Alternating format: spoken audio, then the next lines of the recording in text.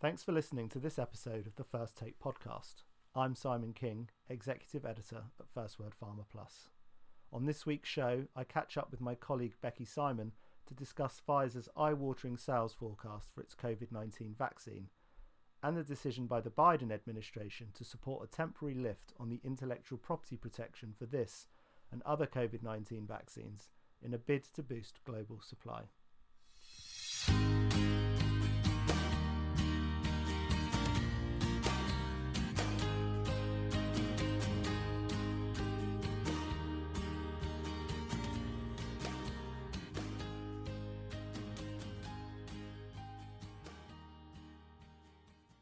Both Pfizer and Moderna this week have released their first quarter financial results, and in doing so have given us a first kind of insight into the revenues that are being generated by their respective COVID-19 vaccines.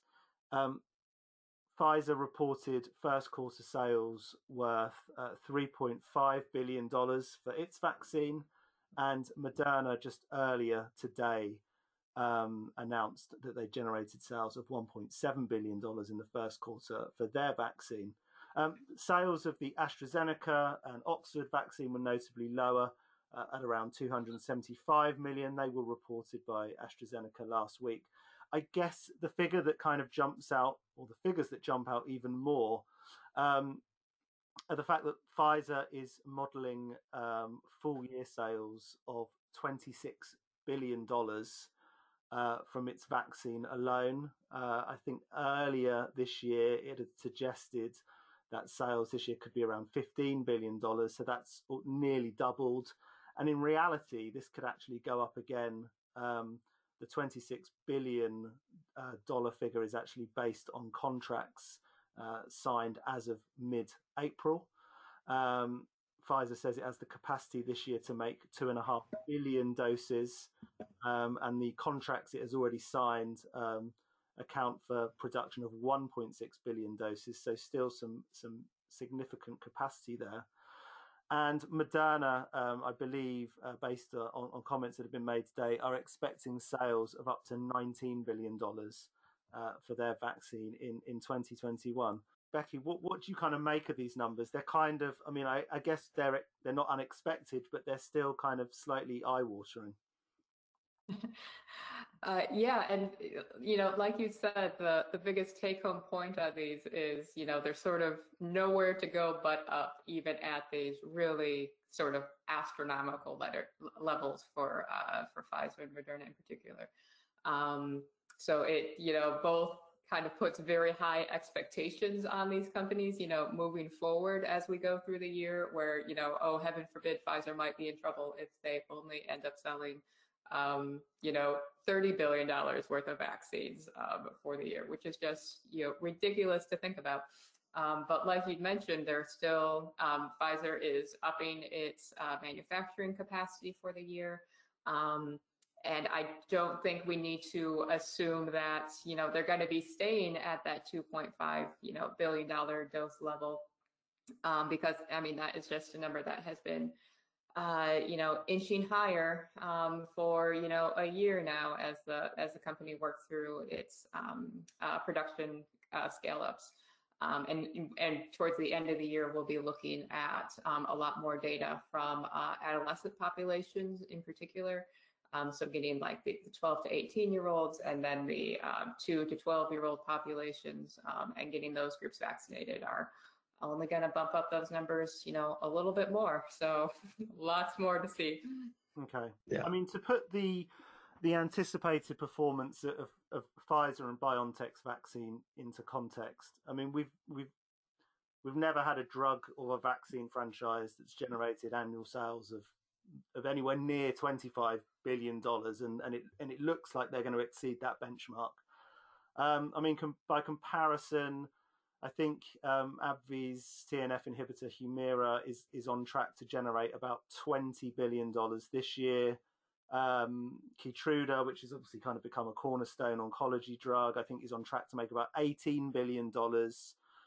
I guess the other way of looking at this, and it's obviously completely unprecedented times, but I think Gilead's Harvoni, which was a treatment for hepatitis C.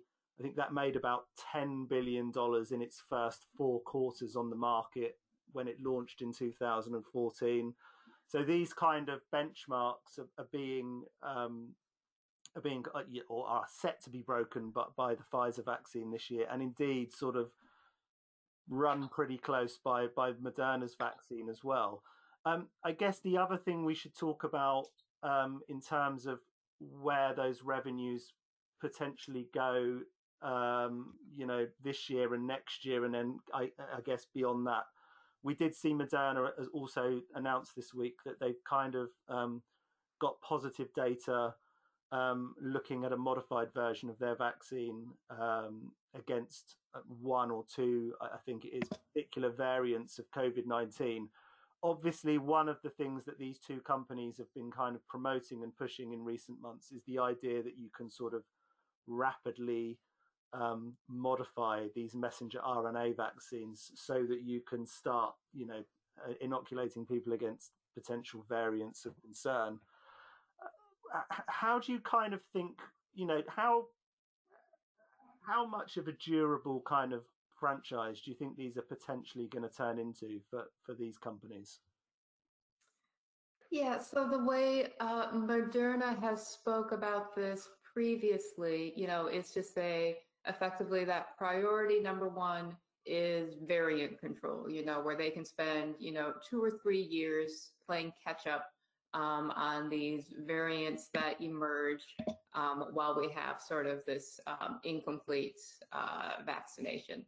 And then after that, they can start thinking about just systematic boosters, population-wide as, immunity wanes to whichever, cocktail of variants they've, selected as the most important, sort of analogous to a flu vaccine, I suppose. I think, Moderna has definitely, demonstrated that they can execute on this sort of rapid turnaround of, getting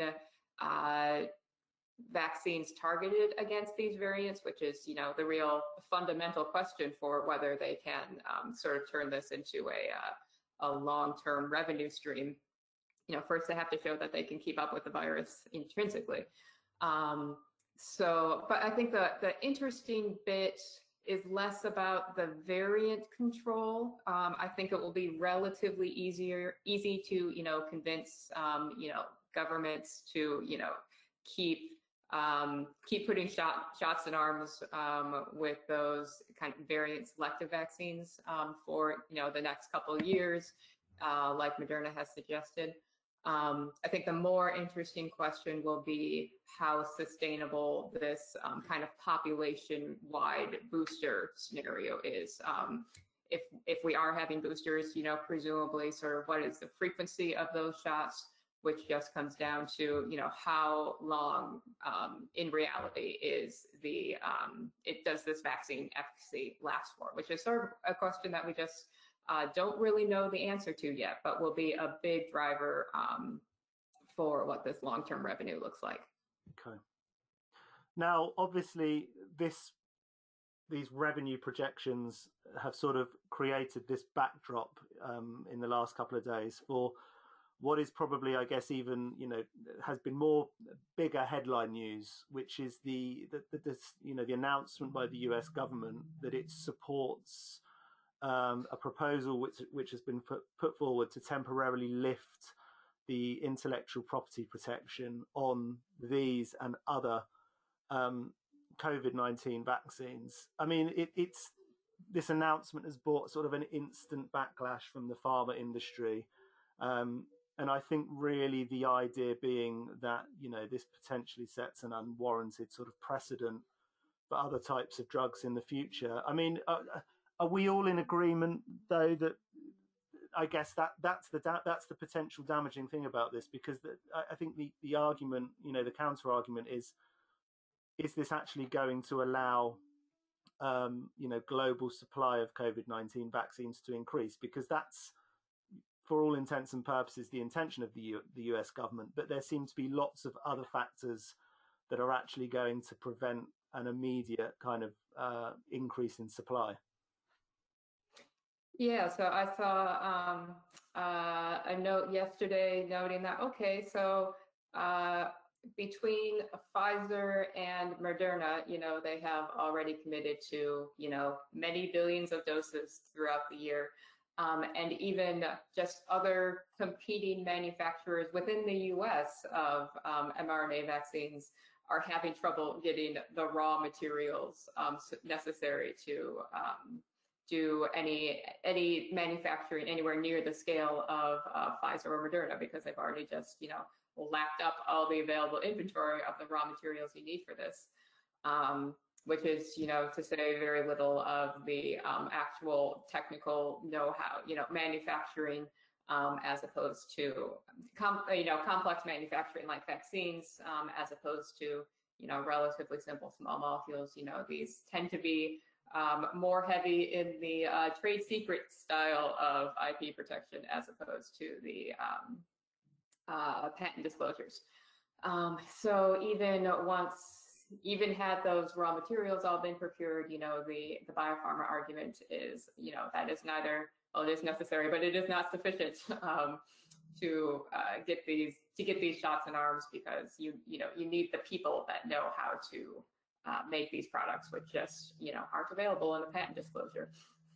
I guess that's the other argument, is that we need to, or potentially investment needs to be made where possible, just to increase. I saw someone argue today, increase the manufacturing even in the US, so that the product that's produced there can then be distributed around the world, rather than sort of just making this token gesture potentially of lifting the IP and allowing, technically allowing other people to make it, but they're not actually in a position to do so. The other thing that I thought was kind of just on a side note that was quite interesting about the quarterly results, obviously shifting focus back to Pfizer temporarily. Obviously it will be really interesting to see what Pfizer does with this huge increase in revenues. I think the CEO did mention that there'll be some focus on sort of boosting or bolstering the R&D pipeline in terms of late stage development for the second half of the decade. I thought the other really interesting thing, this was very late last week, but AstraZeneca, who's obviously, faced a few kind of PR challenges about its COVID-19 vaccine. They were actually the only big pharma company this quarter to beat revenue expectations. Of everyone else is literally has been impacted by the pandemic, and I think it's just a sort of a slightly ironic, but a reminder that actually, in terms of underlying business, AstraZeneca is probably one of the strongest performing companies out there at the moment. They were even saying with kind of key products like Tagrisso and Calquence that they were seeing the impact of the pandemic on cancer diagnosis rates, but they were still growing enough that the company's top line beat expectations. So I think that's just an interesting thing to kind of point out. Just moving away from COVID-19 vaccines to kind of sort of round out what we're talking about. Becky, I know you looked this week at some new data that was presented for Sarepta's latest bid to sort of improve the treatment options for Duchene muscular dystrophy. Can you sort of talk a little bit more about what they presented and why it's potentially important? Yeah, so Sarepta's data last week was from I guess we'll call it a next generation version of its existing exon skipping platform.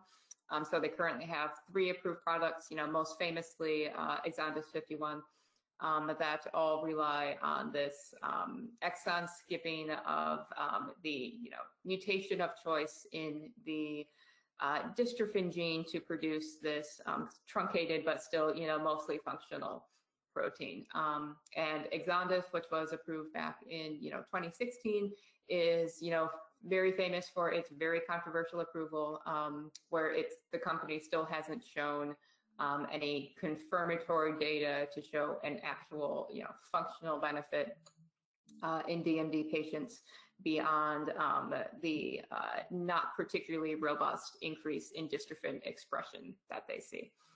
So what Sarepta has done since is, tweaked its molecular structure for these exon skipping compounds. So they've the goal is to make them more cell penetrant to increase potency, and they released data recently walking through their go forward dose, the dose they take to the FDA to discuss registrational trials, from their exon 51 targeting version of this platform. So this would be effectively the direct, successor to Exondys 51, and hopefully show a little more, little stronger efficacy than the first go round. So the good news for Sarepta is that they definitely got higher levels of dystrophin expression. I want to say about 8-fold higher from at an earlier time point than they had previously measured with Exondys 51. So, that's great news that they can get this, superior biomarker response effectively, but they also had a rougher go on their safety profile. There were a high prevalence of grade 4 adverse events on either electrolyte levels were strikingly reduced in these patients, and the company thinks that it's probably interacting with magnesium transporter also. So, Sarepta is going to take this data to the FDA and try to design a registrational study around it, and it will be interesting to see. Of course, the functional data is what matters at the end of the day. And we've seen previously from their gene therapy study earlier in the year that increases in dystrophin much higher than we're seeing from this exon skipper. It didn't necessarily produce a functional benefit.